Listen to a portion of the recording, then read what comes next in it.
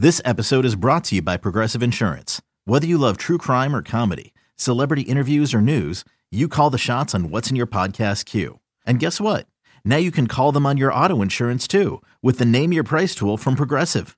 It works just the way it sounds. You tell Progressive how much you want to pay for car insurance, and they'll show you coverage options that fit your budget. Get your quote today at Progressive.com to join the over 28 million drivers who trust Progressive. Progressive Casualty Insurance Company and Affiliates. Price and coverage match limited by state law. The following is a presentation of A's Cast, your free 24/7 nonstop destination for A's baseball. Go to athletics.com/A's Cast to download the app. Restrictions apply. This is A's Cast Live, your comprehensive look at the Oakland Athletics. Swung on and missed, and Mike Fiers has thrown his second no-hitter. And 29 other MLB clubs. 2-2 pitch on Trout, and he blasts one way back. Goal for Yelich. Cody Bellinger hits one out. Join us as we take you inside the baseball universe. From the opener to launch angles to clutch moments, we have you covered. Spend your afternoon with us next from the town, only on A's Cast Live. A's Cast Live. Here's Chris Townsend.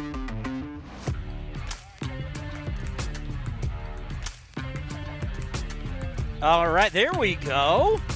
You know I love doing this show, but nothing is better than doing the show from the field here on A's Cast Live. It is actually one of the coolest things, if not the coolest thing, I've ever done in my career. To be able to sit here on a big league field and to watch everything that is going on and to give you an idea of what's happening is absolutely amazing. And once again, Commander Cody knocked it out of the ballpark as we have an unbelievable show for you today. First off, our man Coco Chris is sitting here with me for the first half hour of the show. Going to get Coco warmed up as he'll be calling the game tonight with Ken and Vince. What's shaking, Coco? Nothing. Just going through some bios on my phone of some of the players, waiting for you to say hi to me. Life good? Yeah, life's great. Had a little fun at Top Golf the other day, yesterday. Yeah, but Zach, how was that? Yeah, it was nice. It was a nice little drive out there. But other than that, you know, seeing the fans out there, they're showing me love, talking with all the radio stations, and just showing that town, Sacramento, a little bit of love out there. You know, when I went to Top Golf in Kansas City when I was with the Raiders, and I went, this place is brilliant. It's essentially a driving range where they have holes that if you hit these holes, you get points. Full menu, full bar. I'm like, I want to invest in that. It's packed, right? I'm sure it was absolutely packed. Right. They had a lot of people there. A lot of people that didn't know we were there, and a lot of fans, and actually had upcoming radio personalities, these twins that were there that kind of ambushed the scene with their dad and gave some interviews. They were really cute, and they had that little twin dynamic going. But it was packed. It was nice. Love Top Golf. And a former teammate of yours, Tommy Malone, is going to join us coming up here in a little bit. That's one of the cool things is all the teams understand what we're doing here is something very unique, and it's something they're going to do at some point. But we're the only team in Major League Baseball. I know they don't like me saying that all the time, but we're the only team in Major League Baseball that has what is called A's Cast and has this show, A's Cast Live. So it's been great that the other teams will bring players down. Of course, you played with Tommy, the left-hander who I believe he's going to be going after the opener tomorrow against the Athletics, so we'll check in with the left-hander. The Bob Melvin Show will be here today. That will be at 4:30. We're going to have Aaron Goldsmith, who does television for the Mariners, at 5:30, and then John Spencer will be here at 5:40. He is the fan who got beer poured all over him at Yankee Stadium during the wild card game. How he handled that, usually that happens, you start throwing hands, right? He handled that very well. But and a lot of people reached out to him and give him love after that. So we'll get his story coming up here at 5:40. But where the A's are right now, and I've been saying this, Coco, people love to say, it's a marathon. Well, now it's not a marathon. Now you're in July. The trading deadline's coming up here on the 31st. It's a hard deadline. No waiver wire process if you want to improve your ball club, you got to improve your ball club. You got to do it before the 31st. So for me right now, and you can take us through it as a player, this is a sprint to the finish line now.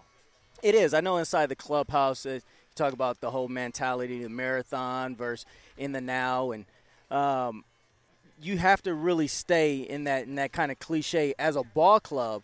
I know with saying, okay, let's focus on the game today. Whatever happens with the other teams, like talking about Houston or Texas or any other teams, can't really worry about what they're doing as far as the wild card race. You got to take care of business and what you got to do on the field at your particular day in that game. But making moves, making trades, now it comes onto the front office to make those moves to improve the team for that final push. And Homer Bailey, and you're going to hear from him, the right-hander that comes over from Kansas City. What does that mean inside the clubhouse? You know, you're 12 games over 500. You're right in the wild card hunt. If it ended today, you'd be in the playoffs. You're starting to see Houston leak oil. They're starting to look vulnerable. You know, this vaunted pitching staff, they used the opener yesterday for the first time. I mean, the division is still in sight, and we'll talk to Bob Melvin about that on the Bob Melvin Show. But what does that mean as a player when all of a sudden they're adding to the ball club? I think one of the good things about getting Homer over here is the A's didn't really have to give up much. You know, gave up a supplemental pick prospect, and they didn't have to pull from the big league club like they did back in 2013 or 14 when they traded Cespedes for Lester. But I think those type of moves where you're able to add to the ball club and not take anything away from the big league club, it's huge. And we'll see what develops as we move forward. Yeah, that's, you know, at this time of the year, you know, you're either going to be a buyer or you're going to be a seller, and it feels a heck of a lot better when you're a buyer, because when you're in sell mode, I've noticed through the years just the way the clubhouse gets kind of weird because there's rumors out there, and now everybody has cell phones. Everybody's got these apps that are sending you these rumors and everything, and you don't know if you're coming or you're going. But when you're on a ball club like this, you know that you're not going out. They're going to bring somebody in. Right. I think one of the main things is mama, your wife. You know, she's asking you, hey, what they're telling you. So you getting that at home as well, because they want to know what's the next move for the family, and you know it becomes stressful. So that's when you get those kind of dull faces in the clubhouse, and the chemistry starts to tear a little bit. But that's the bad side of it. But on the good side, when you are a contending team, and you don't have to worry about those things. You don't have to worry about the team chemistry falling apart. I know one of the things about getting new players in are how they're going to buy into the system. And when you have a good manager, and I talk about the managers that I play for that I have a lot of respect for, and that's pretty much all of them. But at the same time, Bo Mel and Terry Francona do a good job being a player manager, being open and honest with the players. So when you come into a new clubhouse with a manager like that, it makes it easy to fit in. That team chemistry still there, and you just keep building. You know, and for everybody out there listening right now, and you can hit us up on Twitter, on text at 510-897-1322. That's 510-897-1322. And if you have questions for Coco, we can ask them, because we don't take phone calls on this show, but we will take text, and 510-897-1322. You know, that thing about essentially a manager is really no different from any of you out there listening. Your boss. You've got good bosses. You got bad bosses. You got good bosses. There are guys that communicate, and your business is productive because of this boss. And then you got guys that I've worked for who are just absolute bozos, and it's like you're like, how did this guy get this job? And obviously the business doesn't run correctly. So, you know, that's one thing, you know, knowing about Bob, and Tito Francona, I've only interviewed him before, but that's the thing that I've noticed about Bob Melvin and really all the good managers is whether it's good news or whether it's bad news, very honest, and you know where you stand. Yeah, 100%. I think one of the key things is for a ball player to understand where they're at in their career and what the organization thinks of them, where they might be moving if the trade stuff starts appearing for them. And if you're able to go into an open door with the manager and he's able to talk to you about that situation and make you feel more comfortable, that puts you at ease. You're able to go out there and continue to play your game without having to think about these extra things. Now, I know there are some times, And all ball players know we're the front office, and there are some things that can't be said. And when you're able to communicate that part of it as well, saying, hey, this part of it I can't touch, you understand that instead of kind of getting uncomfortable and beating around the bush a little bit. Just straightforward. Be open and honest. Everything runs way smoother. Yeah, Billy Beane used to I don't think this happens anymore, but used to tell his wife, don't become friends with the players' wives. Don't become friends, because you never know when you're going to trade one of them. You know, how much in your career did you have, like, a relationship with front office people?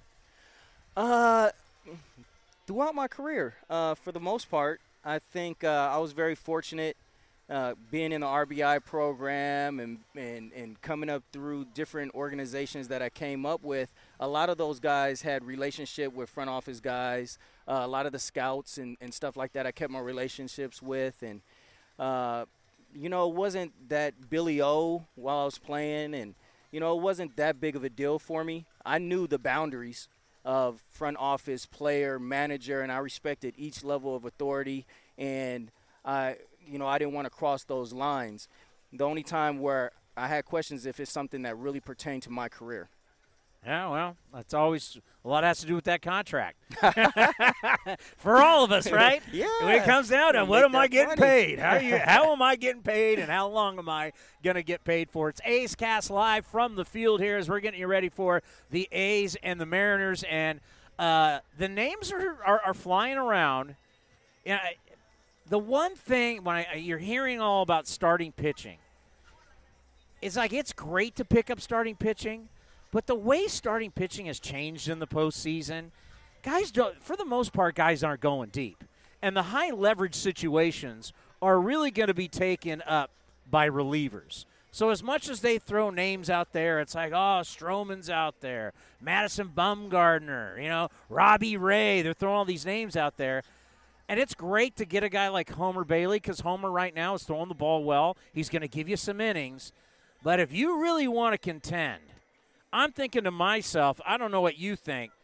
I mean, I'm looking at bring me a reliever or two, because that guy's probably going to be more productive for me in the postseason than a starter. Yeah, I mean, they're just as important as a guy that goes out there with experience in the postseason, a starter that goes out there. You get a shutdown guy at the back end of the bullpen, 7, 8, 9. When that game's on the line, you need those guys with experience back there, or guys that have that bulldog mentality and that have been successful throughout the season.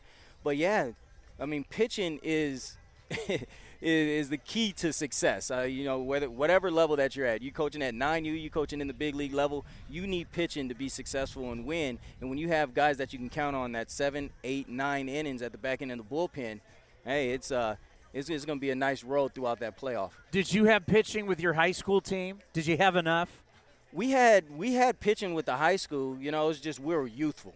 We're a young high school team. And as those kids develop, I'm not coaching there anymore, but as they develop, those young kids, they're going to be something to deal with in that area out there. Was that a trip to, like, you go from big league baseball to now dealing with high school kids, and high school kids obviously are quite different from when you went to high school. What was that like? I had fun. I loved it. I mean, hands-on. I learned in every aspect of the game. But, there are times where, I'll go run over to third base to coach third base, and I'll run by the pitcher that's throwing. I'm just thinking, oh, baby, he's throwing slow. We're going to tattoo him today, and we end up with one run. I'm just like, what in the world's going on? He's throwing 75 miles per hour. That's like a slow changeup. But at the high school level, you got to understand that they're still growing. Like I said, I had a young team. So there's a lot of guys first time on varsity, and you just have to be really patient with them. I have a theory that I want to throw to you next, and it's about Liam Hendriks. Okay. And what I've been seeing and what you've been seeing, and then we're going to take you back as a hitter, what you would have done against this. We'll talk about it right here. It's A's Cast Live. Chris Townsend hanging out with Coco Chris live from the field. Now back to A's Cast Live. Here's Chris Townsend. And we got Coco hanging out with us today as we're getting you ready for the Mariners and the Athletics. Tommy Milone will be here in moments. Tommy Milone pitched some big games for the Athletics. He was a good left-hander for the A's. Yeah, he did well. It was tough to see him leave. He was one of those guys that you can count on. He's not an overpowering guy, but he's the guy that has good control, command of his pitches, and he really knows how to pitch. And, the one thing that I always liked about him, too, and wanted to see him in the National League, is the fact that Tommy Milone can swing it, right? Like back in the day at USC, he can swing it. And that is such a huge thing for a pitcher. When you have the ability in the National League, we've seen it with Madison Bumgarner before. We have the ability to hit a little bit to help yourself, which soon that's all going away as everybody will have the DH. Yeah, but it is nice, though, when you have that ability to go in there and you got a runner on, you have confidence in yourself to go ahead and get that RBI in there to help yourself out.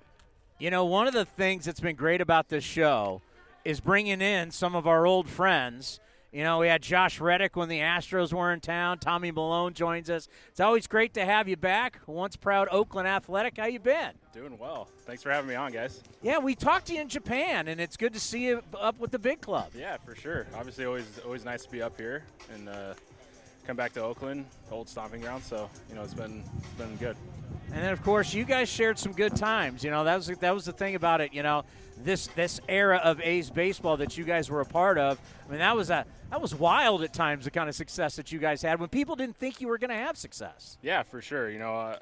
I would say probably some of my best memories were, the time that I was here with the A's and obviously Coco here and probably robbing some home runs that I'd given up. But, it was definitely a good time and times that I reminisce often.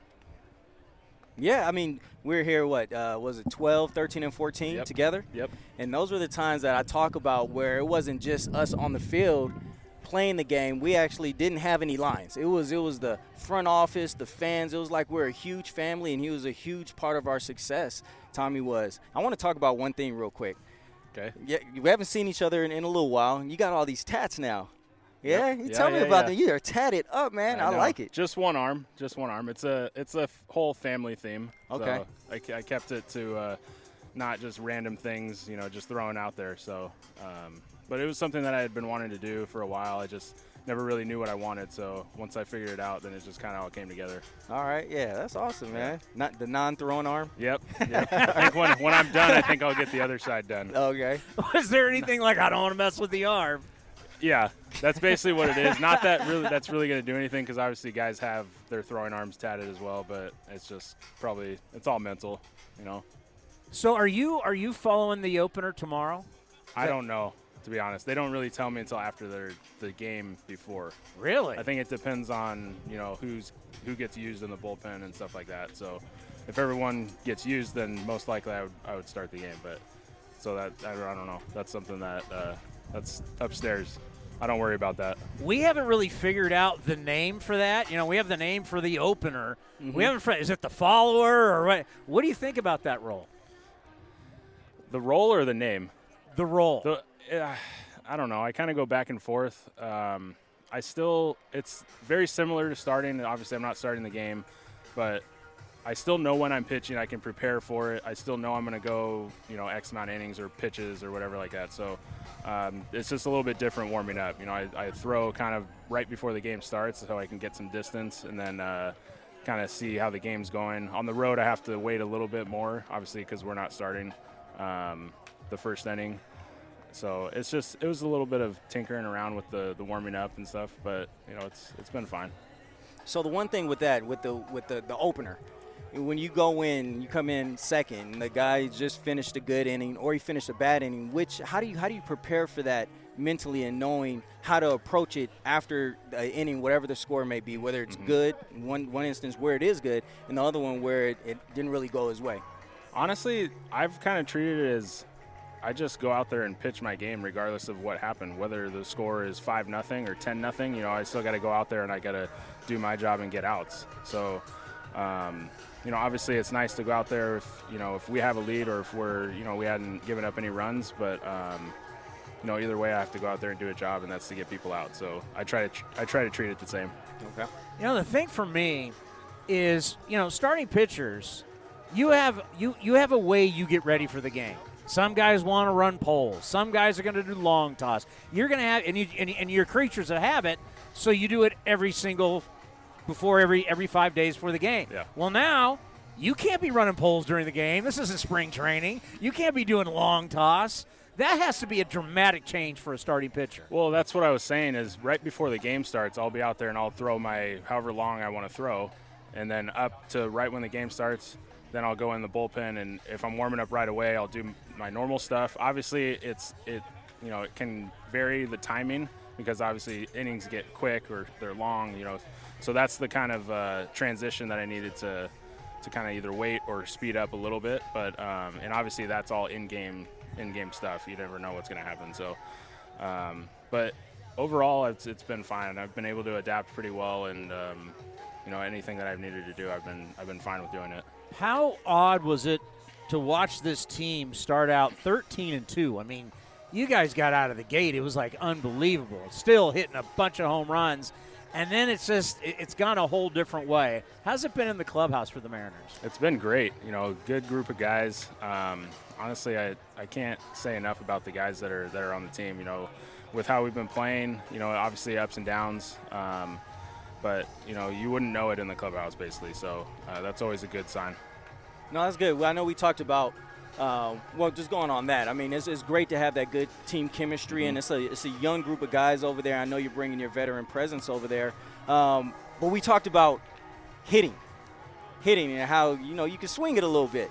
And you got a chance to dabble a little. Dabble? Yeah. So how do you, I mean, you're in the American League and National League.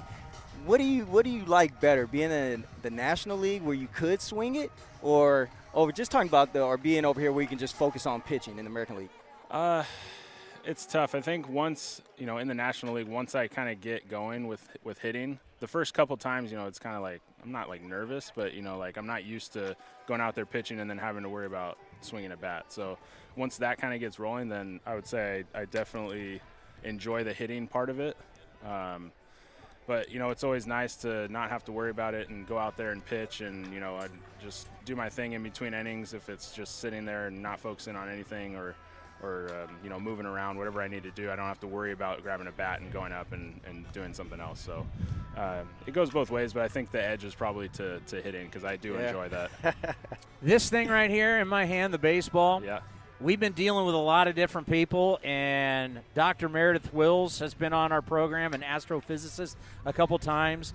The ball's different. Yeah. Scientists have proven that the ball is different. There's less drag. The seams are smaller. The leather is smoother. Have you seen, as a pitcher, a dramatic change in the ball? The feeling of it, not as much. I can't say not that, I don't know if it's smoother. I can't remember from before, but the flight, for sure. Especially balls, I've come back a couple times this year and seeing balls that are hit out of here is ridiculous. So that's the difference I see is the balls are flying a lot farther. And the same thing up, I want to call it Safeco. What's the name of it now in Seattle? T-Mobile. T-Mobile. We were up there, and I'm like, balls that were being hit, you're like, those were outs. Yeah.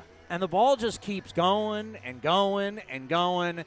And that's the thing and I wonder for some pitchers, how does it affect certain things like a slider? How does it affect a curveball, the spin of the ball? So you haven't seen a difference in the ball for you. The feeling of it, I've seen based on what I see out there after the ball gets hit. I've seen that for sure. I've seen a difference in that aspect. But the feeling of it, I felt like it's been fine. Sometimes they don't feel like they're rubbed up enough.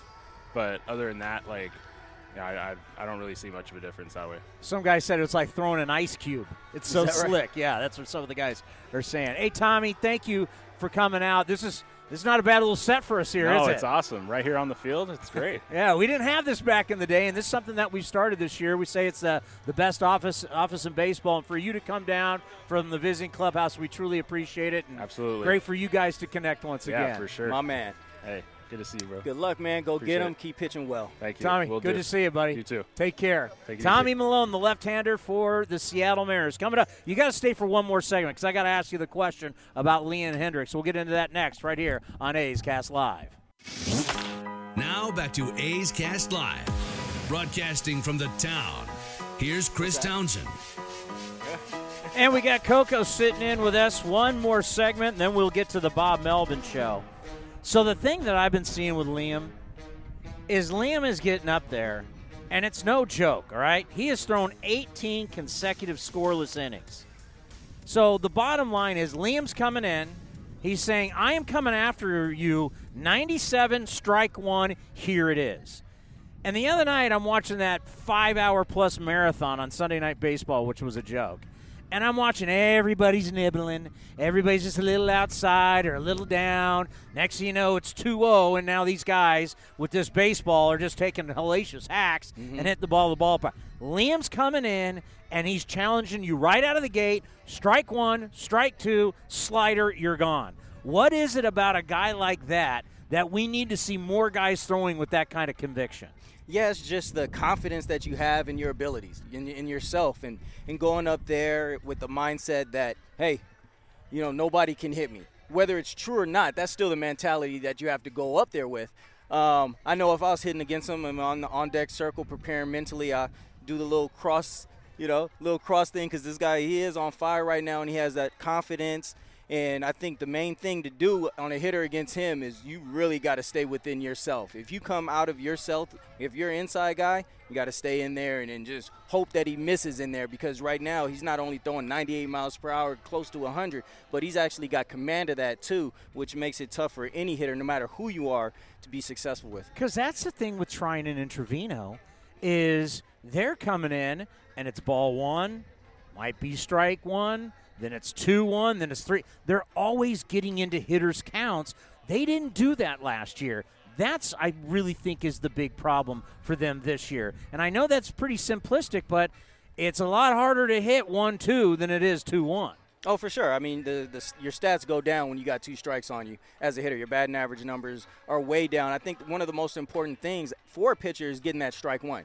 And there's not a lot of guys that just come out and ambush. The teams that do, they're usually the younger teams. The veteran teams, the older guys usually have a plan. Then you have your guys in there that might actually ambush, 30, 60% of the time, and you just kind of play the odds on that. But the most important thing, and like you said, it is easier said than done. But come in, get that first strike, and then work off of that and play around a little bit once you get ahead. Now, you've gotten to know me a little bit. I am kind of radical, and I'm not afraid of change. Mm-hmm. So I wanted to throw this one at you because at first I hated it. The more I think about it, I love it. So in the Atlantic League, anytime there is a pass ball or wild pitch, you could just take off. Right. See, okay. For me, I have to know, is that an at-bat? If I take off, does that count? What does that count as?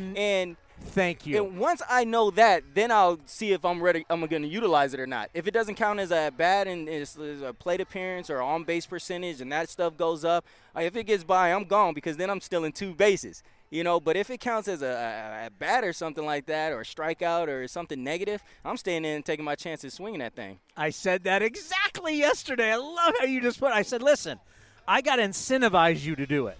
So here's the deal. All right, I'm commissioner. All right, Coco, you go up to the plate, and at any time, because normally you only do it if you strike out, and it's still counted as a strikeout. Mm-hmm. No. I'm going to count it as a base hit. Oh, baby. So now it's a base hit. So now I'm helping your batting average. I'm helping your on-base percentage. And our problem in baseball now is less action going on other than home runs. I don't buy what people are saying. Anytime you hit a home run, everybody goes nuts. No one's ever going to say, I'm tired of the home run. Right. Home runs are all – these old dinosaurs just don't get it. Home runs are always going to be good. But now that puts into play so many different things. And I'm thinking about a guy like you, especially hitting from the left-hand side. Guy throws a split finger, gets away from the catcher. You're gone. Right. Now you got to take in consideration, too. The ball kicks off just a little bit, and you make the move to first base. Does that count? Yes. That counts as a go? If you go out of the box, you got to go. Oh, I'll be tiptoeing trying to stay in. I'm like, oh, didn't kick far enough. Oh, man. It's so many different things that are involved in that. You really have to narrow down. And now the situation comes where it doesn't become personal. It becomes more of a team thing where if it was an incentive-based and it did count as an out, do you take that for the team and run down there and get on base and your base percentage or batting average lowers, but now you're on base in a key situation in the bottom of the ninth? So there's different things involved in this. And the one thing that I dislike, even though I'm a hitter and it's all in my favor, there's a lot of things right now that are being put into the Atlantic League that are offensive base. I mean, there's not much incentive for those pitchers on these, and it's just going to make it a lot tougher. I know it's already tough enough to hit, but still, it's a little lopsided right now. Well, the thing about the robo-ump, and maybe I'll get into that a little bit later, in the Atlantic League, using the robo-ump, is what we're finding is the high strike is being called. Because Major League humans, Major League Baseball umpire human beings, do not call the high strike for the most part. Mm-hmm. That's been out of the game for years. The robo-ump doesn't care. The robo-ump sets a strike zone. If the ball goes through that strike zone, it's a strike. That could change a lot in big league baseball right now. If you started really when you talk about putting balls back into play, if you start calling strikes as we knew back in the day, letters to the knees, boy, that would change things. Yeah, that would. I mean, they give a pitcher a lot more opportunity, like we talked about, to get ahead of hitters. But at the same time, it's also taken away that outside black that's really not there. That's underneath the dirt. They say, oh, that was on the black. I'm like, man, you can't even see the black. It's underneath the dirt. But, then you start narrowing the strike zone and raising it up and down a little bit and changes the dynamic of the game. And, I like that human element behind the plate. I hate the human element behind the plate. Can you imagine how different, like a guy like Tom Glavine? Did you face Tom Glavine? No, not to my recollection, no. His career would be dramatically different. He used to get, his strikes were way off the plate. Like, you would never get those. It's building that stout, that aura about you throughout your career. You start off as a rookie, you ain't going to get all that. You might, as a hitter as well. But now you start becoming this Miguel Cabrera, Mike Trout, and you got a rookie pitcher up there, and he might hit that black, and he doesn't get it. Now you got Pedro Martinez up there against rookie me, and he's going to get that black, maybe another inch off the plate, and that's where that human element comes in, and the respect from the umpires, and all this unspoken stuff in baseball comes into play, and you kind of just – when you're in the dugout, the rookie comes back. You're like, "Hey, man, that's Pedro on the mound. You got to swing at that." Or anybody with that build up that cloud over those years, they get that little bit, and that's what I like about that human element. I think about that stolen base thing, and I want to call it a hit. Can you imagine how different that would be for catchers? And that's something I want to talk to Ray Fosse about, because I think I can talk Fosse into this. Now blocking baseballs would be at such a premium. Front offices, because we see so many lazy catchers. The art of blocking the ball, some guys, they're always backhanding it. Having to actually block the baseball now would be so more important for a catcher. And that could really be something you could get paid on, because that's the thing. If I'm a pitcher, I got to trust. If I'm going to try and really have that tight slider, or if I'm going to throw that split, and I know it could be going down into the dirt, I got to trust that catcher, or that's going to be an easy hit for Coco. Yeah, that is. All the dynamics with this. It elevates blocking the ball to a whole nother level in the sights of the front office, and you definitely need a receiver back there that'll gain you strikes, but at the same time, now you're going to have a guy that knows how to maneuver his body, and the thought process from a catcher is going to have to be, especially with a split finger, curveballs, and you're supposed to have this mentality anyway where you're in the mindset of blocking, but you really have to bear down if that was to come to fruition, where that end up really happening at this level. You're definitely going to have a guy that's agile back there. You can't have somebody that's slow. You're going to have some athletic catchers behind the plate. Cody, I think we convinced him. I think Coco's in. I believe it. By the way, Coco, you mentioned about Tom Glavine. I went back and looked. I hate to bring it up. You went 0-2 in your career versus Tom Glavine. That's why I forgot it.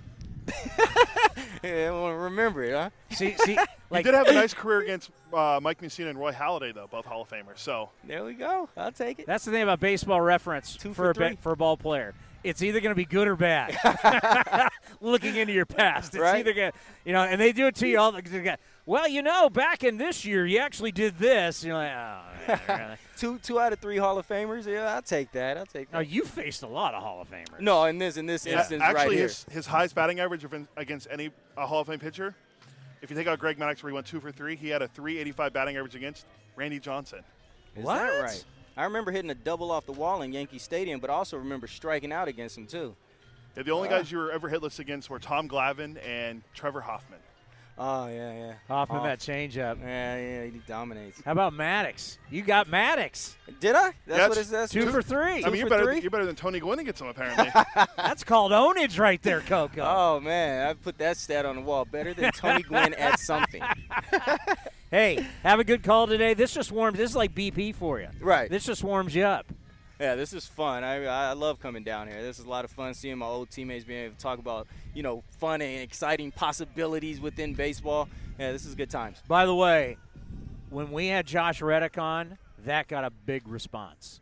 Yeah, Red Dog, he's a man. Yeah, that was really cool. I mean, that was one of those deals where I just kind of backed up and said, "Boys, just talk." Yeah, he's a character. Tommy's chill, Yeah. Tommy's chill. He's a smooth cat. Red has a lot of personality, so there's going to be a lot of conversations involved with that one. Yeah, I hate the Astros, but it's tough to root against him. He's such a good dude. Yeah. All right, have a good broadcast. Coming up next, we got the Bob Melvin Show. The only place you can hear the Bob Melvin Show, A's Cast and A's Cast Live, right here on A's Cast, powered by TuneIn. A's Cast Live continues from Rickey Henderson Field. Here's Chris Townsend. It's now time for the Bob Melvin Show here on A's Cast, presented by NestBedding.com. Love where you sleep. And, Bob, you got to sleep on your Nest Bedding bed down in Arizona during the All-Star break. How was it? I did, and didn't want to come home. So, there are beds that you have on the road and beds and so forth during the course of the season, and then there's a bed like that. So it was nice. It's always good to be home. How was the All-Star break? It was good. It goes quick. If you ever want 4 days to go quick, pretend it's the All-Star break, because it seems like it flies by pretty quickly, and don't get much done. But if you like to just enjoy yourself and catch up on some rest, it's a good time.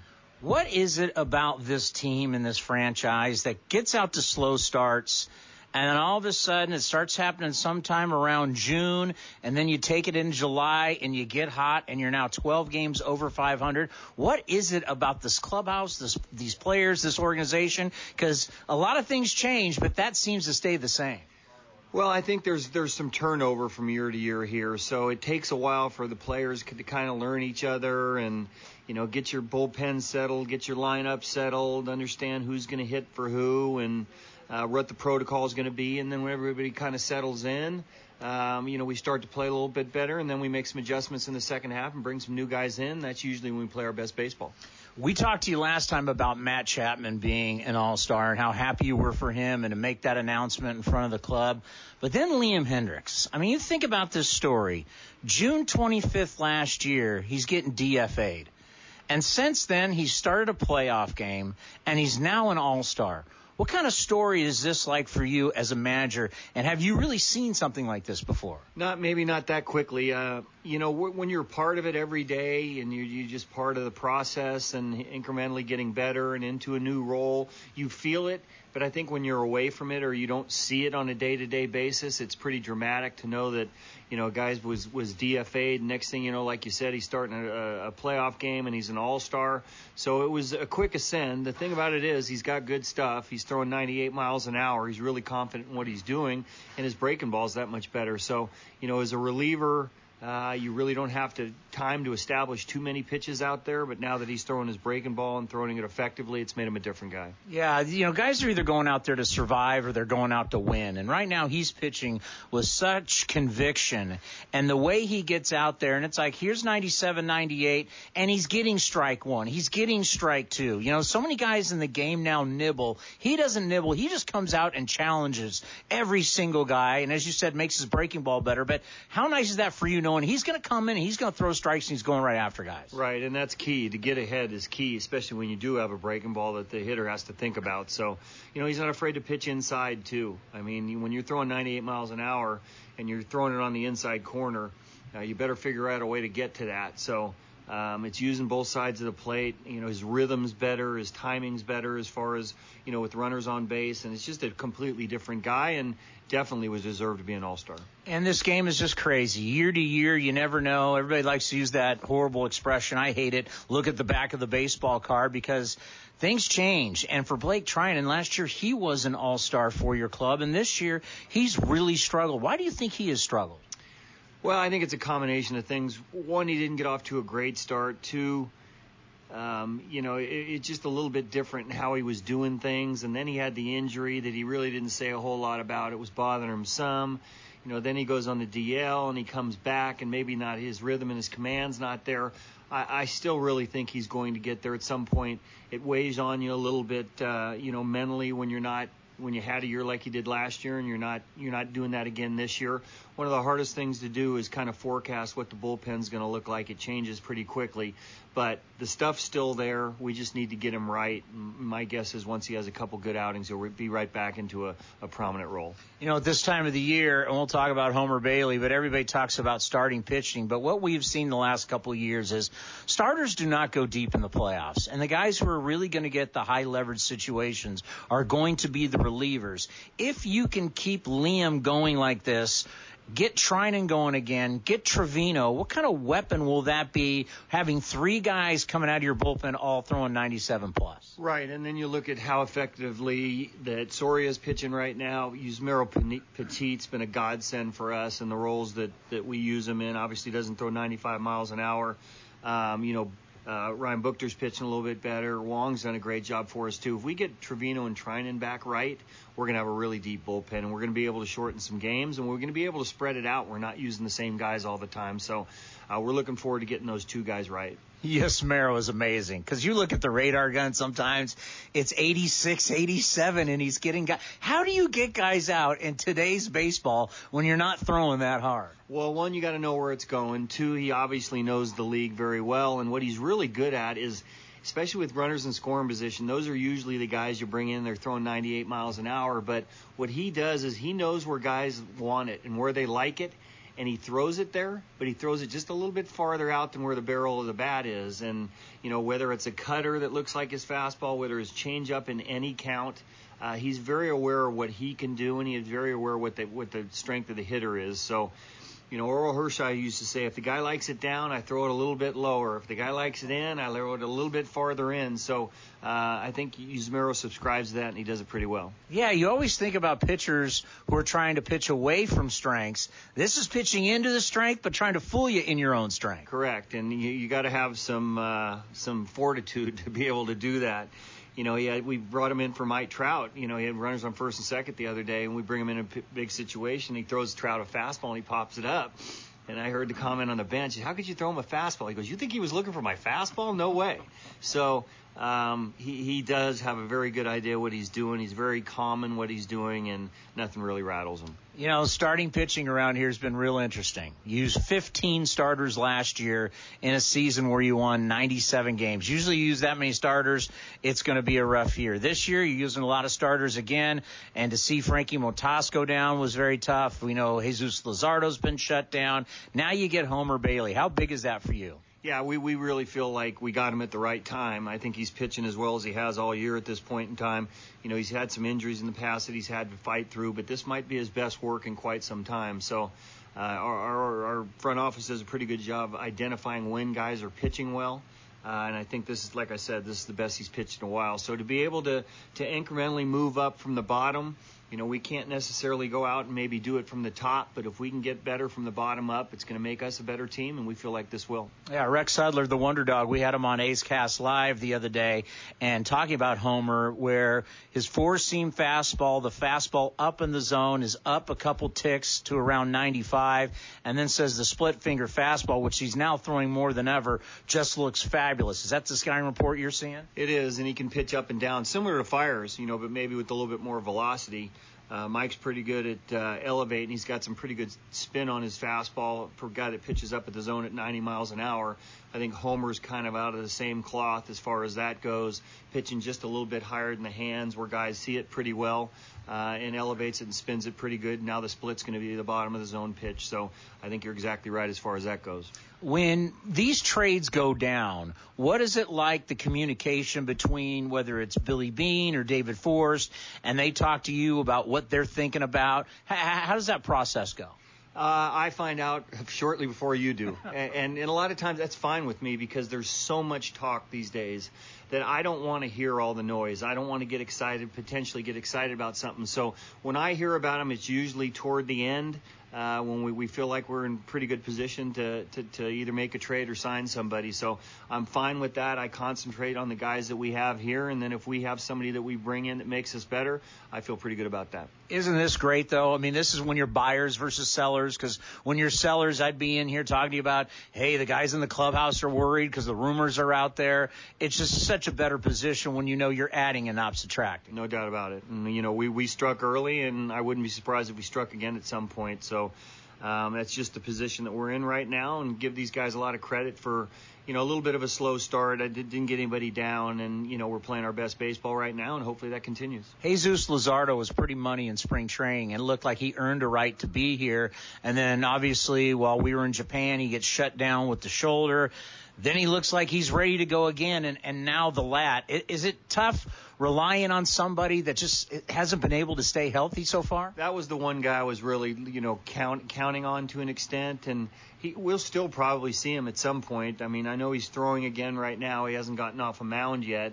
Hopefully it's, based on the fact that he was pitching some innings, it doesn't take him too long once he gets on the mound again. But, when you have an elite talent like him and you see it firsthand in spring training, you see the results that he got in spring training, it's pretty easy to get excited about that. So that was the one I was a little bit disappointed in. But, again, you want to make sure he's healthy when he gets to the big leagues, and I still think at some point in time we see him. And then the other guy, and when you made the comparison to the big unit, obviously if anybody knows Randy Johnson, it's you, because you dominated Randy in his career. And then, of course, you were with the D-backs with Randy Johnson. You even brought him into camp to meet A.J. Puck. So when A.J. gets here, what for this season, we know long-term he's going to be a starter. How do you think you'll use him when he gets here?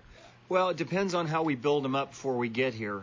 We want to make sure he can at least go every other day. At this point, that's not going to be the case. So, it's easy to say, okay, he's pitching right now. He's pitched multiple games. Get him there. But we want to make sure we're not rehabbing a guy here. So, if we can use him every other day, we can use him 1+, maybe 2 innings, not necessarily just matching up against a lefty or something like that.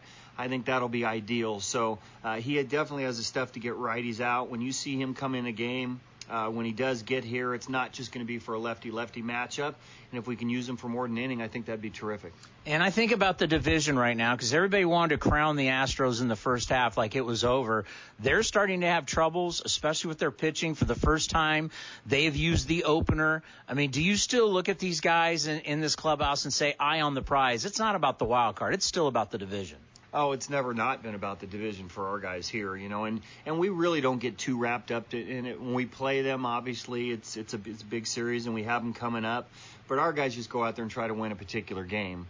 You can look at the schedule now, maybe a little bit softer. It's getting a little tougher as we go along. But, again, they don't get too far out. They just look to win that game and add everything up at the end. Then once you get to September and you can see the finish line, then you have a better idea where you are. But I don't think anybody came into this season or at any point in this season and said, look, we're playing for the wild card, and that continues to be the case.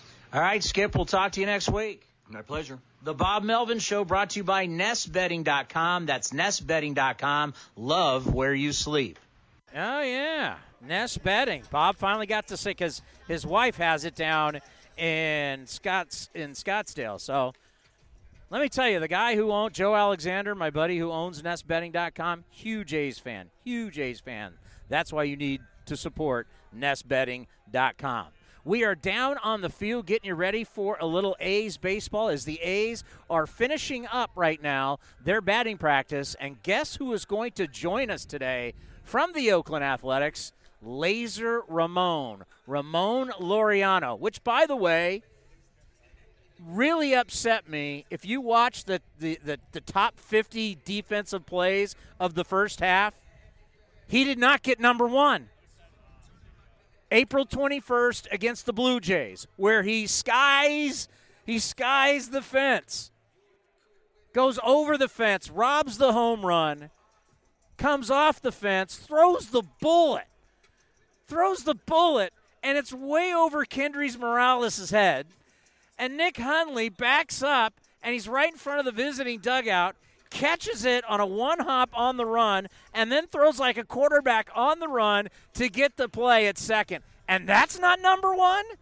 They just gave it to Jackie Bradley, who robbed a home run that looked no different than any other the regular robbed home runs. I was just going to ask you what was number one, because I started watching the countdown, and when they got to 18, I stopped because I was like, I want to see where Laureano is from that play. Then I stopped watching, and then now if he wasn't number one, that's a bit absurd. I mean, Bradley's a great defensive outfielder, but Chapman was that play Chapman made. I believe it was against these Mariners. It's the one that it was the backhand that he went to the ground, he popped up. I mean, yeah, I remember that. I want to say it was like 17th. But come on. Can you look it up? See if they posted it. They have there's home runs robbed every single night in Major League Baseball. And Bradley, I want to say his was in Baltimore. And he went up pretty high and he caught it. But that's all it was. I mean, Ramon's there was so much action that went on in this play. It was one of the greatest defensive plays I've ever seen. Unbelievable. All right, we'll get you ready for Ramon Laureano. Will be coming to us very soon right here on A's Cast Live. This is A's Cast Live, your comprehensive look at the Oakland Athletics. Swung on and missed, and Mike Fiers has thrown his second no-hitter. And 29 other MLB clubs. 2-2 pitch on Trout, and he blasts one way back. Cody Bellinger hits one out. Join us as we take you inside the baseball universe. From the opener to launch angles to clutch moments, we have you covered. Spend your afternoon with us next from the town, only on A's Cast Live. A's Cast Live. Here's Chris Townsend. All right, just give you a little insight. I went over and talked to Bob Melvin during the break, and I told him that Ramon Laureano's catch and throw and Nick Hundley was number 2 in top 50 plays. And he went, what? He goes, what was number 1? I'm all Jackie Bradley Jr. I'm not disparaging this catch that he made. It's just it was like your regular robbed home run. I mean, that play that Ramon Laureano made against the Blue Jays, not as big as the one in Anaheim, but it was phenomenal. I can't believe it was just number 2 of the first half. And he joins us now as the center fielder for your Oakland Athletics is with us here on A's Cast Live with Chris Townsend. By the way, happy birthday. It was your birthday yesterday. Thank you. Appreciate it. Always good to have it on a day off. Yeah, no doubt. Hanging out with the family. Yep. So I was telling the audience, I don't even know if you watched it, but the MLB Network did the top 50 plays of the first half, and your play against the Blue Jays was number 2. And I'm yelling at my television going, what could be number 1? And it was Jackie Bradley Jr. robbing a home run. That's a pretty good catch because that was too they didn't hit that walk-off, so. I know, but looking back at your play, though, when you turned around and you gunned it, and it went over Kendrys Morales' head, and then Nick Hundley running and catching it on a one hop and then throwing it like a quarterback on the run to get the runner at second, that play was phenomenal. Yeah, it was good backup for good try for Kendry too, and but good backup for Hundley, and I wish I would have thrown at least in front of the first baseman, but yeah. It made the play incredible for you. Yeah. Robbing home runs.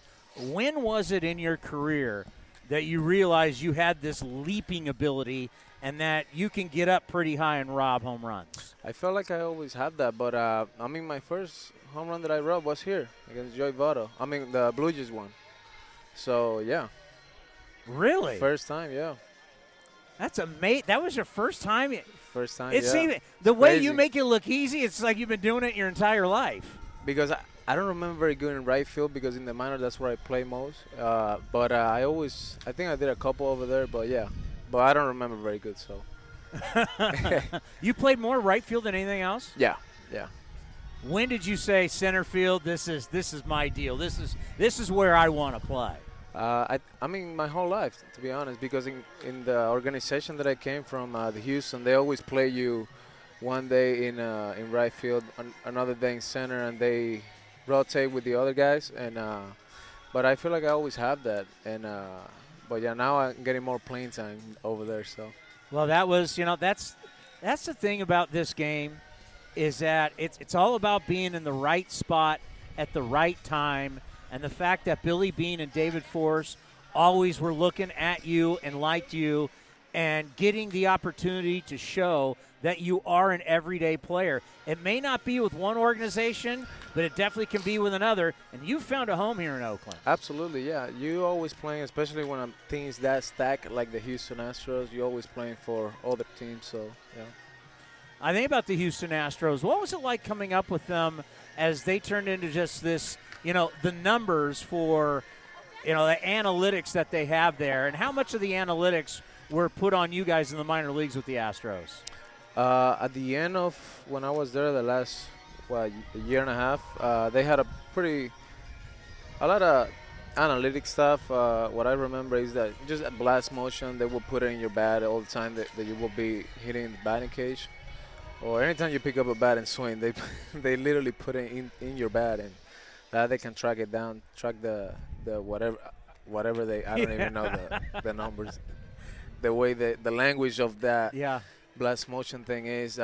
With the pitchers, they do a lot of like Rapsodo, TrackMan, spin rate stuff, things that everybody does not right now.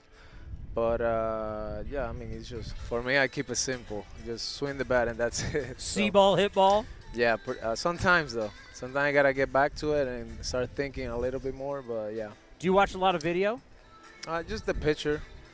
I just go with my confidence. So if I'm feeling good, I just watch it a little bit, nothing crazy, like 2-3 minutes, and that's it. Yeah. God, I heard someone talking about this, and I can't remember who the player was, but they were talking about how, I'm not necessarily going to watch a ton of video on the starting pitcher, because I know a lot of these starting pitchers are not going to be out there for a long time, and the high leverage guys you're going to face are going to be the bullpen guys. So this player is saying he watches more bullpen guys than he does starters. Yeah, absolutely.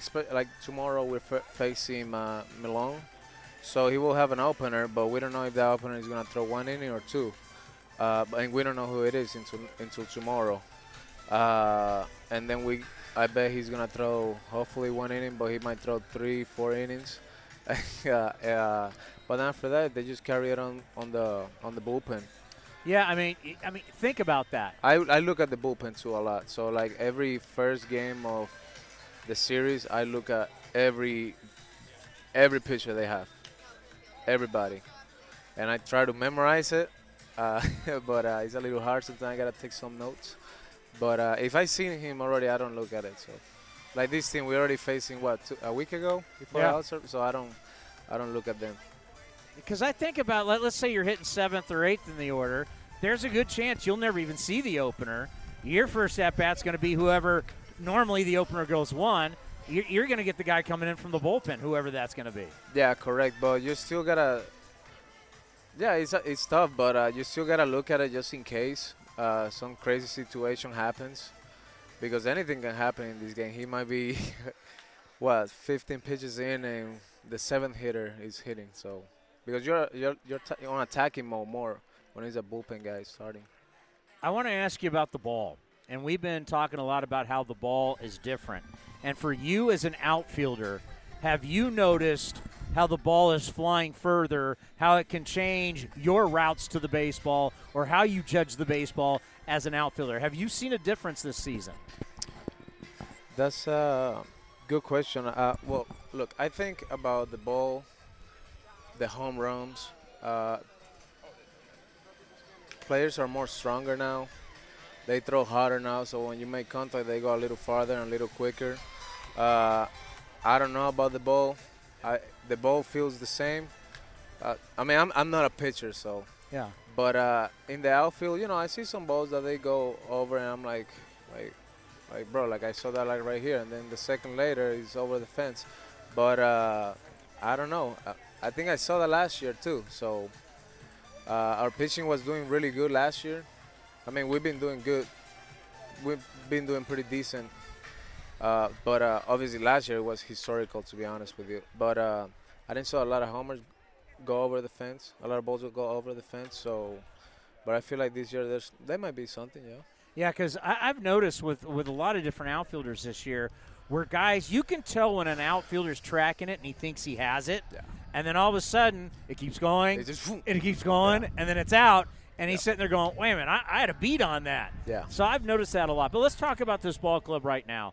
As you guys did get out to a great start, but now you're red hot, and now you're 12 games over 500, and now you're starting to reel in the Houston Astros as they're struggling a little bit. What's it been like for this ball club in June and July? I mean, look, we knew we were going to overcome it at the beginning of the season, all the stuff that happened. It is what it is. This team I feel like it's better than last year. We are better than last year, with no doubt. I know we have the same people, but we are better players, more experience, I think.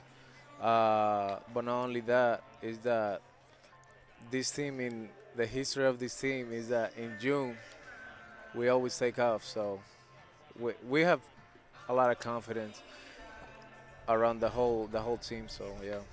Yeah, that's a big statement right there, because you guys won 97 games last year, and to say that you're better, and I could see, you know, one of the things that last year and we're seeing it this year a little bit too because of injuries and then Frankie Montas being suspended, but used 15 starting pitchers last year. There has been a little more consistency on the pitching staff this year from the starters' perspective. Yeah, absolutely. I mean, I think we've been doing a pretty good job, to be honest, overall.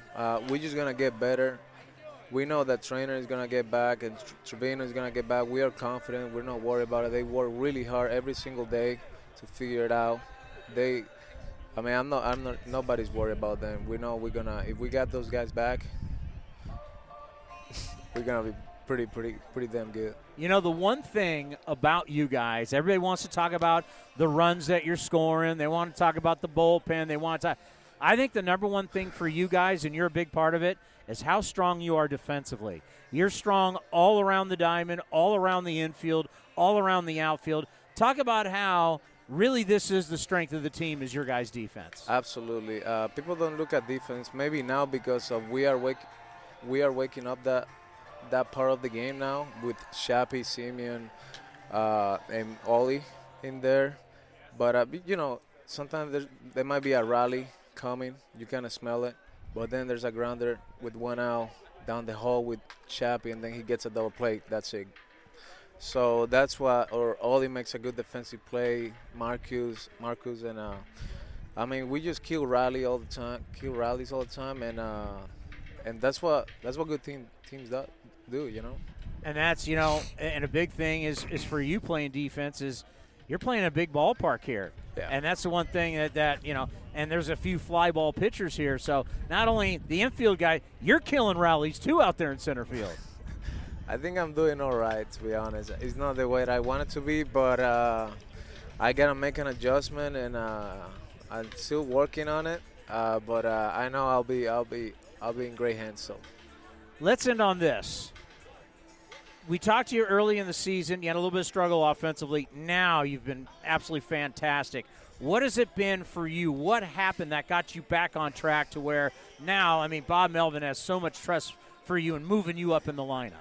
I think it's just learning from your mistakes, like I always do in this game. You got to learn from it. Have optimism, like I always have that, and just the way they attack you. I didn't know many guys. I still don't know a lot of guys in the league. Know the division, making adjustment, the way you feel, your body feels, the way teams attack you after a good day. All little things, they play out, and you try to make adjustment, and then hopefully your state of mind, your confidence still there, and your body feels good, and you're ready to go out there. Well, good luck tonight against the Seattle Mariners. We appreciate you stopping by. Thank you. Happy guys. birthday, and Go get them tonight. Yeah, enjoy the game. It's going to be a good one tonight. So. Ramon Laureano of your Oakland Athletics right here on A's Cast Live. He said a few things there that we need to talk about right here on A's Cast Live. Now back to A's Cast Live. Broadcasting from the town, here's Chris Townsend. I said it yesterday that I think I can convince Ray Fosse on one of my crazy ideas. Hey, you've got a lot of crazy ideas. I can't wait to hear it. Okay, Fosse. Well, the premise of this idea. Can I put my sunglasses on? That's bright. Thank you. You can do whatever you want. You're the face of the franchise. No, I got my Oakleys. Gary down in Anaheim gave them to me, so I got to put them on. 2-time World Series champion, 2-time Gold Glover, 2-time All-Star. Got my ring. Got my ring. So, have you heard about the Atlantic League? What they're doing with the? Well, wait a minute. I want you to keep an open mind. Yeah, I got your open mind. Okay, ready? So, what's happening if you're just listening to us? Hey, look. In the Atlantic League, if there's at any point when the ball gets away from a catcher, you can run to first base. All right? Yeah. So, here's why I think you're going to like it. Why I can convince you. Because this now makes catcher's blocks so much a bigger deal. Of course. So all of a sudden, all that hard work That's right. and being a great – I think it could be a metric, and I think catchers could make more money off of it because blocking balls now would be at a premium. Well, Tony, you've probably heard me say this, and I'll repeat it if you have, that I believe with all the statistics that we get on a daily basis, with everything in there, where's the catcher's blocks? Why aren't catcher's blocks? Because it is something like coaching third base. It's a thankless job. As a third base coach, you're supposed to be perfect. As a catcher, you're supposed to block the balls. When you don't, then all of a sudden, you can't block balls. But the bottom line, and I was happy to see Billy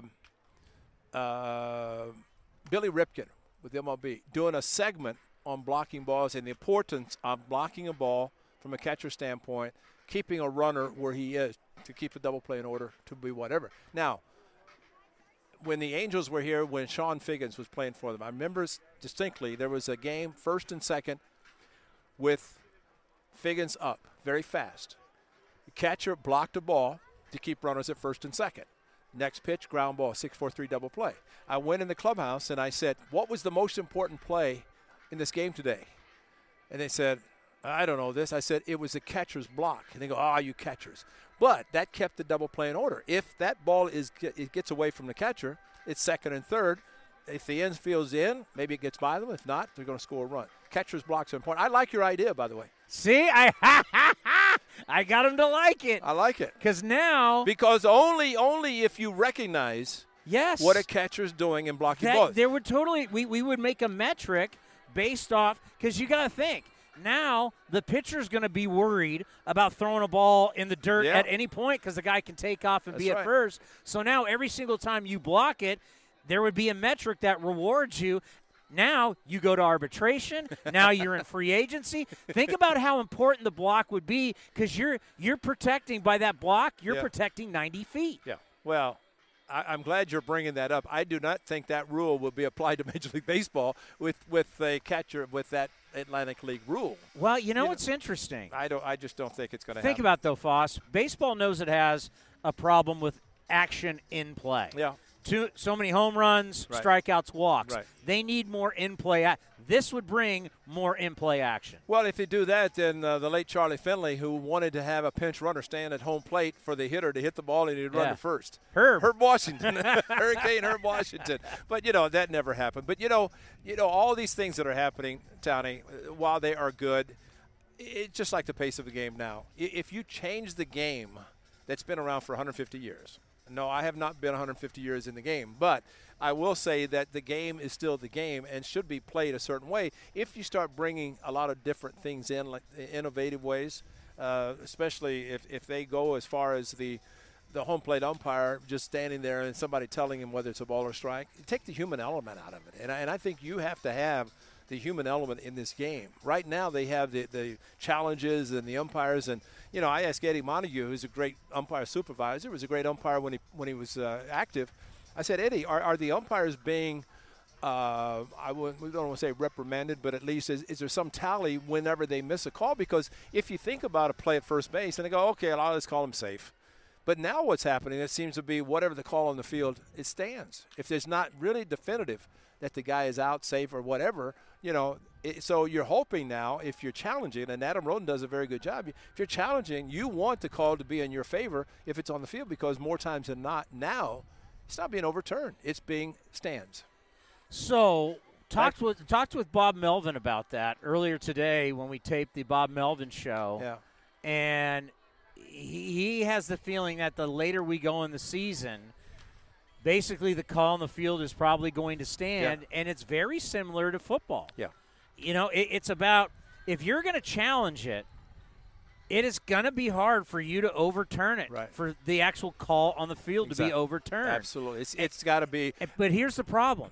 The technology's there. Yeah. The problem is it's still the human beings using the technology. Exactly. And how about in Seattle when Ramon Laureano hit a home run that clearly was foul? Even Raymond over the security guard said, what did they not see in New York? That ball clearly went in front of the foul pole, called it a home run. So, even those things, I mean, Scott Service was in the dugout looking at it. He could see the ball cut in front. Anytime the ball goes in front of the foul pole, it's foul ball. Yeah. If you lose sight of the ball, that it's behind it, it's a home run. But that clearly was there. So even with the technology, it was upheld. I'm not upheld, but it stood as a home run. That's a good idea, though. I like your idea because I think if you can draw attention to a catcher blocking a ball, more power to you. I knew I would hook you. No, you're not hooking me. I think it's a good idea. All of a sudden I'm making you more money. Well, I'm not concerned about that. It's because as a catcher, your job is to block a ball in the dirt. The catcher's job is to say to the pitcher, you throw that curveball, you bounce the curveball, I'm going to block it. And that's it. And, if you don't, then, you need to have a catcher back there who is a catcher first and foremost, an offensive player second. Got to do it. When Sonny Gray went to New York, Sanchez couldn't catch his curveball. That's a problem. That's a huge problem because for him to be successful, he had to throw that thing that looked like a strike and then bite in the good. And Sanchez could not really do it. And then all of a sudden, now if you as a pitcher do not have confidence in your catcher. That's right. And you know what happened with him? He started elevating, and I saw a game against the Red Sox. He elevated his curveball. It's a home run. So he has to do that. Now, I'll tell you this. Stephen Vogt, when he was catching him, there was some things about, he's got all these wild pitches. And he said, how many have I blocked? I said, I'll tell you. I went back through my book, and I went to him. I said, Voter, I said, you've blocked 63 with a runner on first or second and 11 with a runner at third base. 74 you blocked to prevent a runner from advancing. He goes, wow. I said, yeah, I counted every one of them. But I had them. But that's what happens because instead of commending a guy for blocking 63, they were criticizing him because of the other ones that were wild pitches, the number of wild pitches he had. Are you the only person in the game who charts blocks? Probably. I mean, as far as in my scorebook. Yeah, you're the only guy I've seen to have it in his scorebook. Yeah, I've got it in my scorebook, and anytime, to me, if the ball hits the ground, it's a wild pitch. People say, well, he should have caught it. I said, regardless. I said, if I'm a catcher and I throw the ball to second base and I bounce it and it goes to the center field, who gets the air? Catcher, always. I've never, ever seen a ball bounced to second base on a stolen base attempt that the ball goes in center field that the catcher does not get the air on him. So same thing applies at the plate. If you're blocking a ball and it's in the dirt, and realize you're not out there with a rake making sure that it's nice and smooth. You're going to have divots. You're going to have guys who are standing and hitting, and all of a sudden the ball hits. It goes a different direction. But you've got to do your job in blocking balls, and that's the most important thing. And that's why when something like that happens, I make a check and I mark it. Jonathan Lucroy in a game in Anaheim, the A's were down there, not this last trip, it's early June I think it was. He blocked 15 with a runner on first. 15. And 3 with a runner at third. Yet you know what happened? He blocked the ball, did a great job, and the ball went over here. He casually went after it. Matt Chapman scored because of the quickness of Matt Chapman. And Lucroy got in and hurried back and jumped in front of him, but he just got his hand in safely. He went face first. Yeah. But what's what I'm saying. So he blocks 15. 1 gets away, a run scores. Horrible. You did a terrible job. Oh, really? Why don't you give him credit for what he did to prevent a lot more runs from possibly scoring or at least advancing in a scoring position. I got a question for you about this organization. Basically since, let's call it 2000, we've had a lot of different players, a lot of different managers, coaches. You waiting for Eric to come on here? No. Okay. Sorry. It's all about you, Floss. No. Eric's a good broadcaster. Anyway, 2000s. Is he coming on? Eric Grossman from the Mariners. Oh, yeah. What time? Eric, what time are you supposed to be on? What time? I got 2 minutes. You got 2 minutes. So talk fast. Since 2000, why is it for the majority of the years the A's have been good, they've struggled early, and they start getting hot in June and July? You said at the beginning, a lot of different players. I think, before free agency, I mean, you think of Boog Powell at first, Davey Johnson at second, Mark Belanger at short, Brooks Robinson at third, Andy Etchebarren or Elrod Hendricks catching, you had the outfield.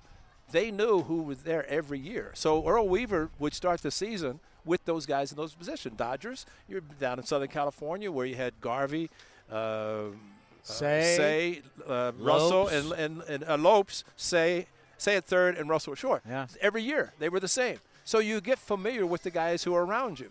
I think what happens here because of the turnover, and it's not just with the A's, a lot of them around baseball. When you have a turnover personnel, it takes a little bit of time to get familiar with that person. You look last year, what happened when Jed Lowry at second base and Semien at shortstop, and then you had 2 Gold Glovers. Every one of those 4 qualified, top 3 is Gold Glove representing their positions in the American League. So now Profar comes in. Semien's got to work with him every day, and it's a little bit different, trying to figure out the throws and different things. So I think to your point is a good one because by the time players get acclimated to, then they start playing well. Well, why were you guys bad every year in Cleveland? Because we were bad. I mean, there's the word called bad. I mean, we were destined for last place first day of spring training. You guys didn't have one winning record while you were there. No, of course not. How's that possible? Because you had talent. Yes, and that talent, we were making nothing. And if that talent was any good, they were traded, just like I was traded here, which was the greatest thing I could ever have because I get to spend time with you. Well, you're the face of the franchise. No, but that, those things happen. So, hey, Eric, come on, buddy. I got a hop for you. Aaron Goldsmith is coming on from Mariners Television. Ray Fosse, you are the best. Hey, man, I saw you said you're not just coming over. The face of the franchise, Ray Fosse. Aaron, these are big shoes you got to fill coming on after Ray Fosse. Oh, come on, man. I've got no chance. How are you? Doing well. How about yourself? Thanks for having me on. Hey, this is an incredible setup that you guys have. This is amazing. Good for you guys. We've been trying to tell everybody, and, we're the only team in baseball doing this. We're the only team at this point allowed to do this. And we came up with it this year where we have a 24/7 station running on the TuneIn app.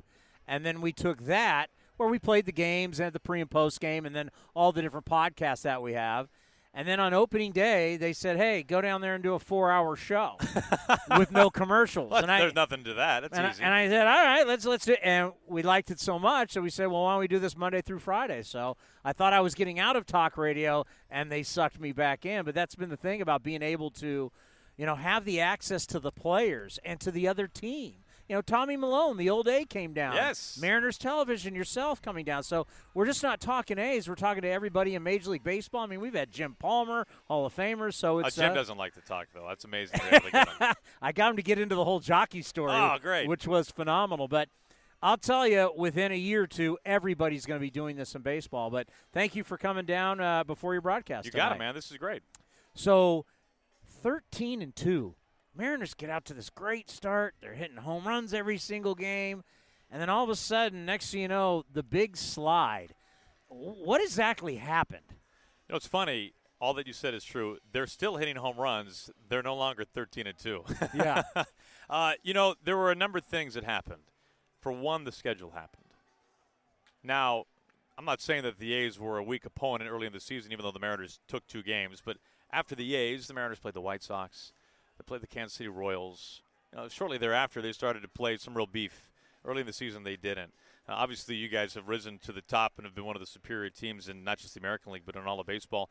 But for the first roughly 2 weeks, the schedule was pretty soft for the Mariners. Coupled with that, every other at-bat was a home run. coupled with that, the bullpen was A, healthy, and B, actually like really effective early on.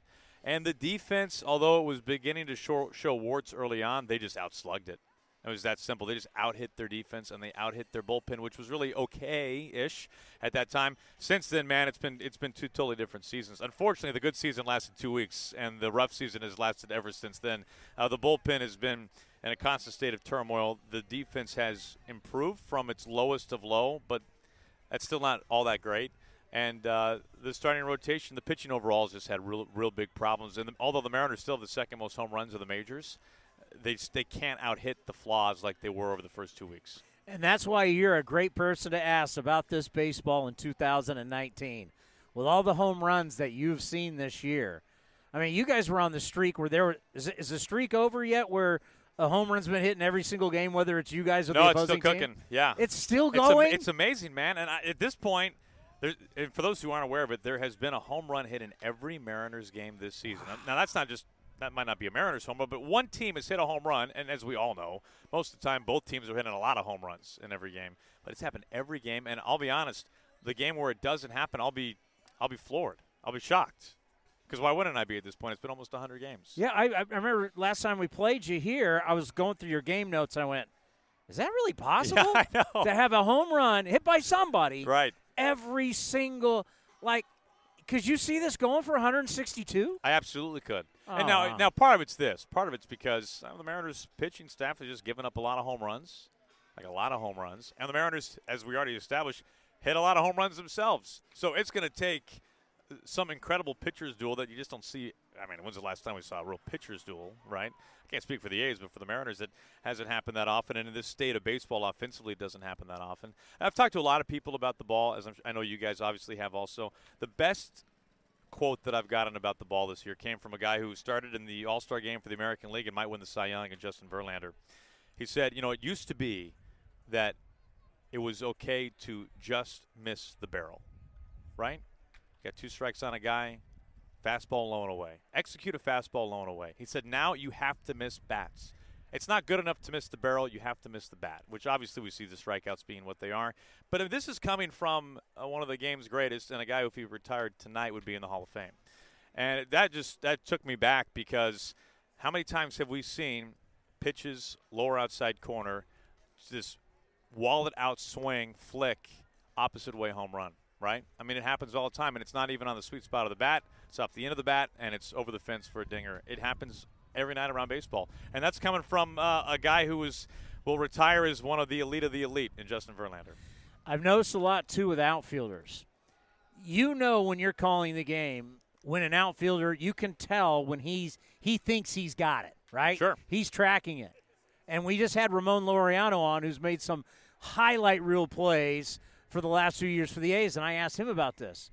You're tracking it. You think you got it. Next you know, you're at the track, you're at the wall, and it's gone, but you thought you had it off the bat.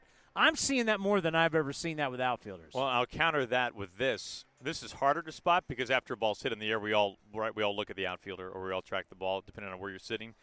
But how about the batters who do one of those, shake their head? Like I saw Todd Frazier of the Mets have this a couple weeks ago, throw the bat down, cock his head to the side.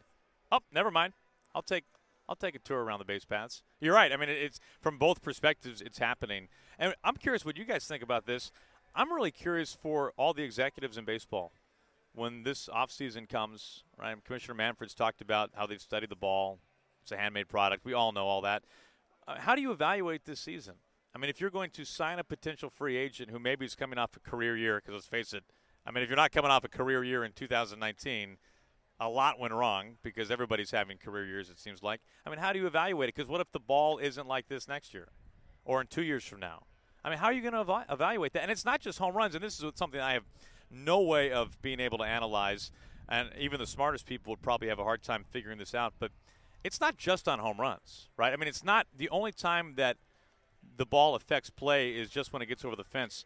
I mean, there has to be something to, Matt Chapman's a wizard, right? He's the best in the game there. Or Kyle Seager for the Mariners at third base, he's won a Gold Glove. I mean, what about the ball that's just blistered, right? Blistered past third base. Well, now it's coming off the bat hotter than it ever has before, and all of a sudden that turns into a 2-run double. Now this doesn't sound like much. We're talking fractions of something, but last year, 2 years ago, 3 years ago, the ball is hit hard, but maybe the reaction time of Chapman or a Seager or whoever it is, they get to that ball and they catch it. I mean, it's just the trickle down from, it's not just home runs. It's so much more than that. I have no way of knowing how to calculate that or how much it's impacted, but it's got to be something. Well, think about the trading deadline coming up.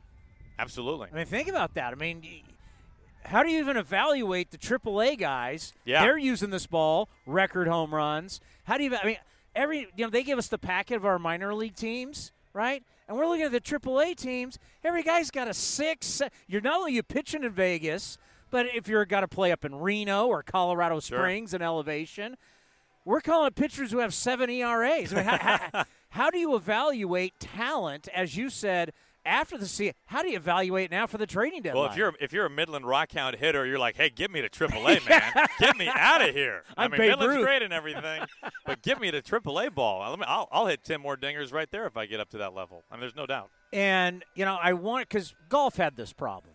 They started making, the Pro V became a better Pro V, and next thing you know, PGA, USGA had to go to the equipment companies and say, hey, listen, the ball, they had to scale the ball back for the PGA Tour. It happens. I got to think something like that is going to happen, because once we get to a point, like if we're talking to you at the end of the year going, hey, there's 1,000 more home runs hit than last year, there's going to have to be something that's done.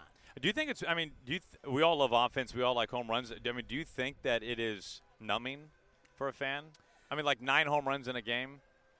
Is it just has it lost its luster or beginning to lose its luster like that? I don't know how the fans think about that. The thing is, like a lot of home runs are hit around here. People are standing up cheering. That's the thing. I think for us in the business, we're like, the games are too long. But I think for the fan, the home run is, I've never still heard king. I've never heard anyone say in another sport, hey, they scored too many touchdowns. Hey, the Golden State. Well, I mean, I covered the Warriors through the past couple championships, and I never took a phone call after a Warrior game going, Steph hit too many threes tonight. So tell Clay just to pass it, man. Seriously. Can we score under 100 tonight? So I think we'll analyze it because we care so much about the game. But I think for the fans, the guy who just wants to have a couple beers and have a sausage, 4 home runs, he's going to be ecstatic. Yeah, I think you're right. I think this is just another one of those eras in baseball that 20 years from now, and who knows how long this era will last, but 20 years from now, 30 years from now, when you see that all these guys have record home run totals and all these pitchers are giving up record home run totals, you'll just have to remember that this was the most live ball eras of all time. And this is something that I'm kind of keeping down. I'm not doing a lot of it. And I've kind of asked people around here, whenever you see something in my career, whenever I've seen something that I've never seen before, I've got to think, okay, can it be more than the ball? Can the players, once again, as we live through Balco here in the Bay Area, we saw the players, baseball wasn't testing at the time, but they were testing in football, track and field. The athletes were ahead of the testing. Could we be back in an era like that? Yeah, I mean, I think you definitely raise a fair point that it could be more than the ball. I'll tell you something else that it is, probably, and I have nothing to back this up, but, I mean, it only makes sense. Pitchers don't command now like at all compared to what they used to, right? Everybody's mad. Now, when you think, he can't command his fastball, I mean, guys just don't throw fastballs like they used to.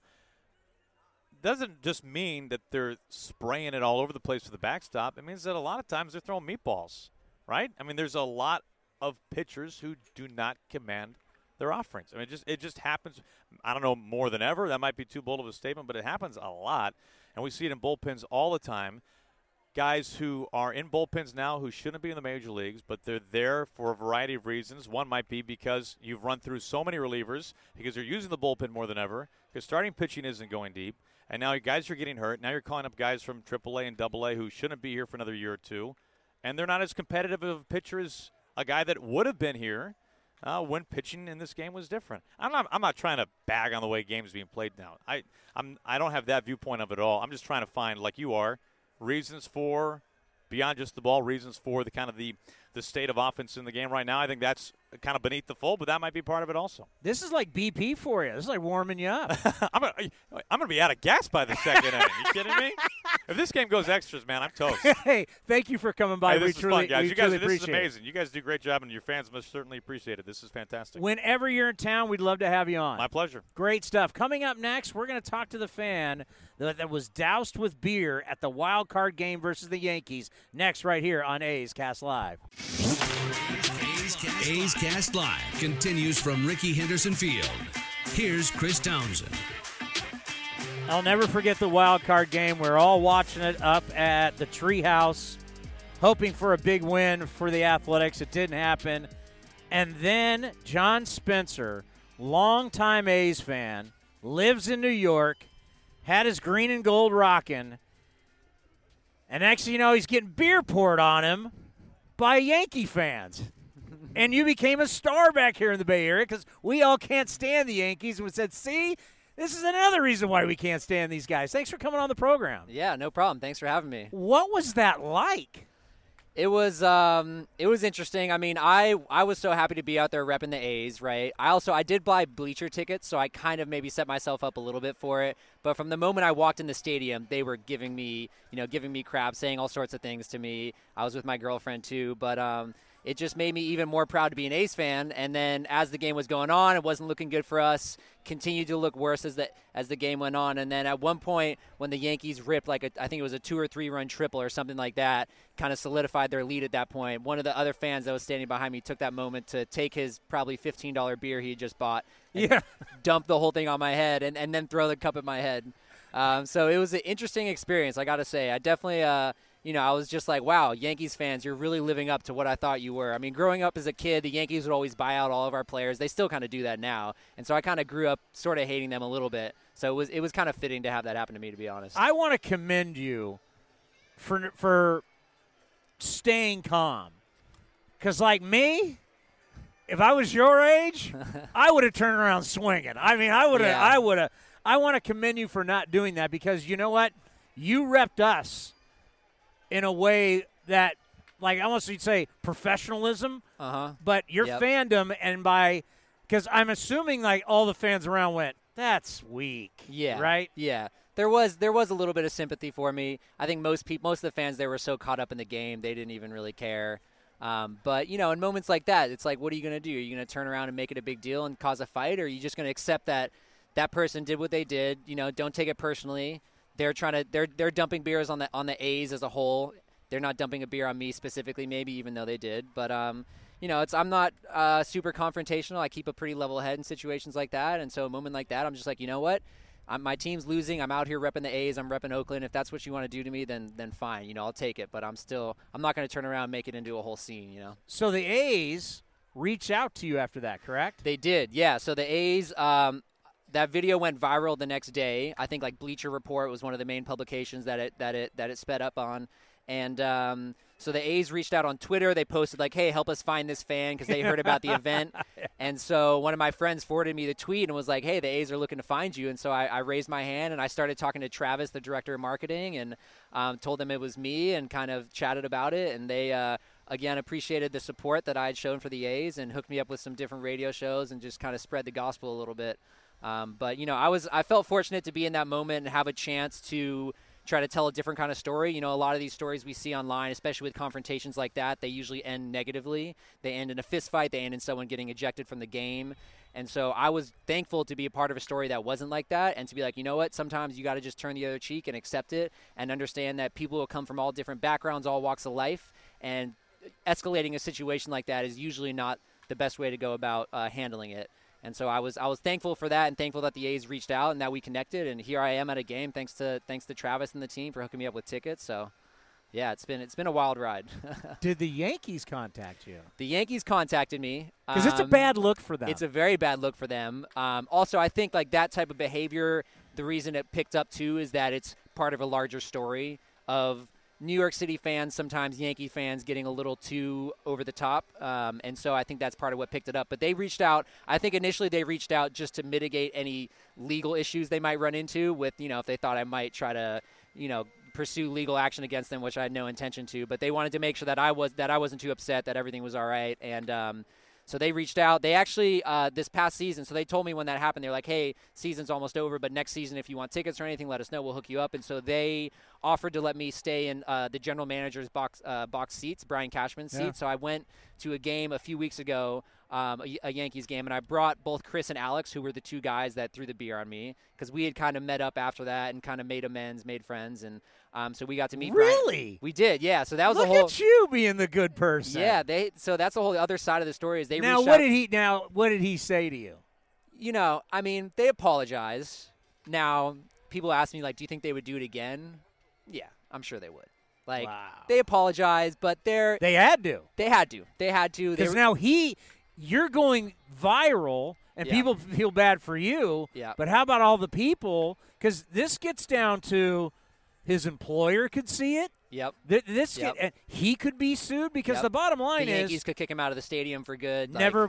I mean, think about it. You have the right to say, okay, against the Yankees, you're not securing this venue. People are afraid to be in this venue. Right. There was a lot of ways you could have go against him, the Yankees. I mean, that's And I just didn't want to pursue any of those. You know, I wanted to try to make peace. I wanted to try to make amends with him. I wanted to try, especially with, like, once it went viral on Twitter, I mean, we see things that happen on Twitter. There was definitely a dark side of it, people saying really mean and nasty things to him, and I just didn't want to be a part of that. I was like, I don't want to perpetrate this story, and so I tried to turn that story around. So when he reached out and said, hey, we should meet up and have a drink and let me buy you a beer to apologize, I was like, yeah, why not? And so we hung out. We had a good time together. We posted some pictures, and I tried to explain to the internet, like, hey, everyone take a big, deep breath. It's okay. Sometimes you get wronged by people, but, you know, just try to make amends and accept it, you know, and move forward. So why are you still living around these wretched people? Why have you not moved back here to the Bay Area? Yeah, that's a good question. I plan to move back to the Bay Area soon. Tell your girlfriend we'll get them season tickets. I mean, come on. Okay, I'll pass that along to her. Yeah, we're actually planning on moving back in the next couple years. So I've been staying in music staying in New York, big part because of music. I'm a musician, and so New York's got a really good music scene. But I'm pretty excited to move back to the Bay Area in the next couple of years. Well, you know what? Thank you for coming on, and it's great that you're here. And we really appreciate you repping us in that wild card game, and then also staying calm and making A's fans look a hell of a lot better than what Yankee fans are. Hey, that's how we do it. We're much better than Yankees fans, so I'm glad I could help prove that point. All right, coming up next, it's going to be Alex Jensen with A's All Night. Don't forget, I'll have A's Total Access for you on 8:60 a.m. The Answer here in the Bay Area, Sports 1140 KHTK in Sacramento, the Valley, and Northern California. Or just stay right here on A's Cast. We'll be back in about 15 minutes. This has been a presentation of the Oakland Athletics.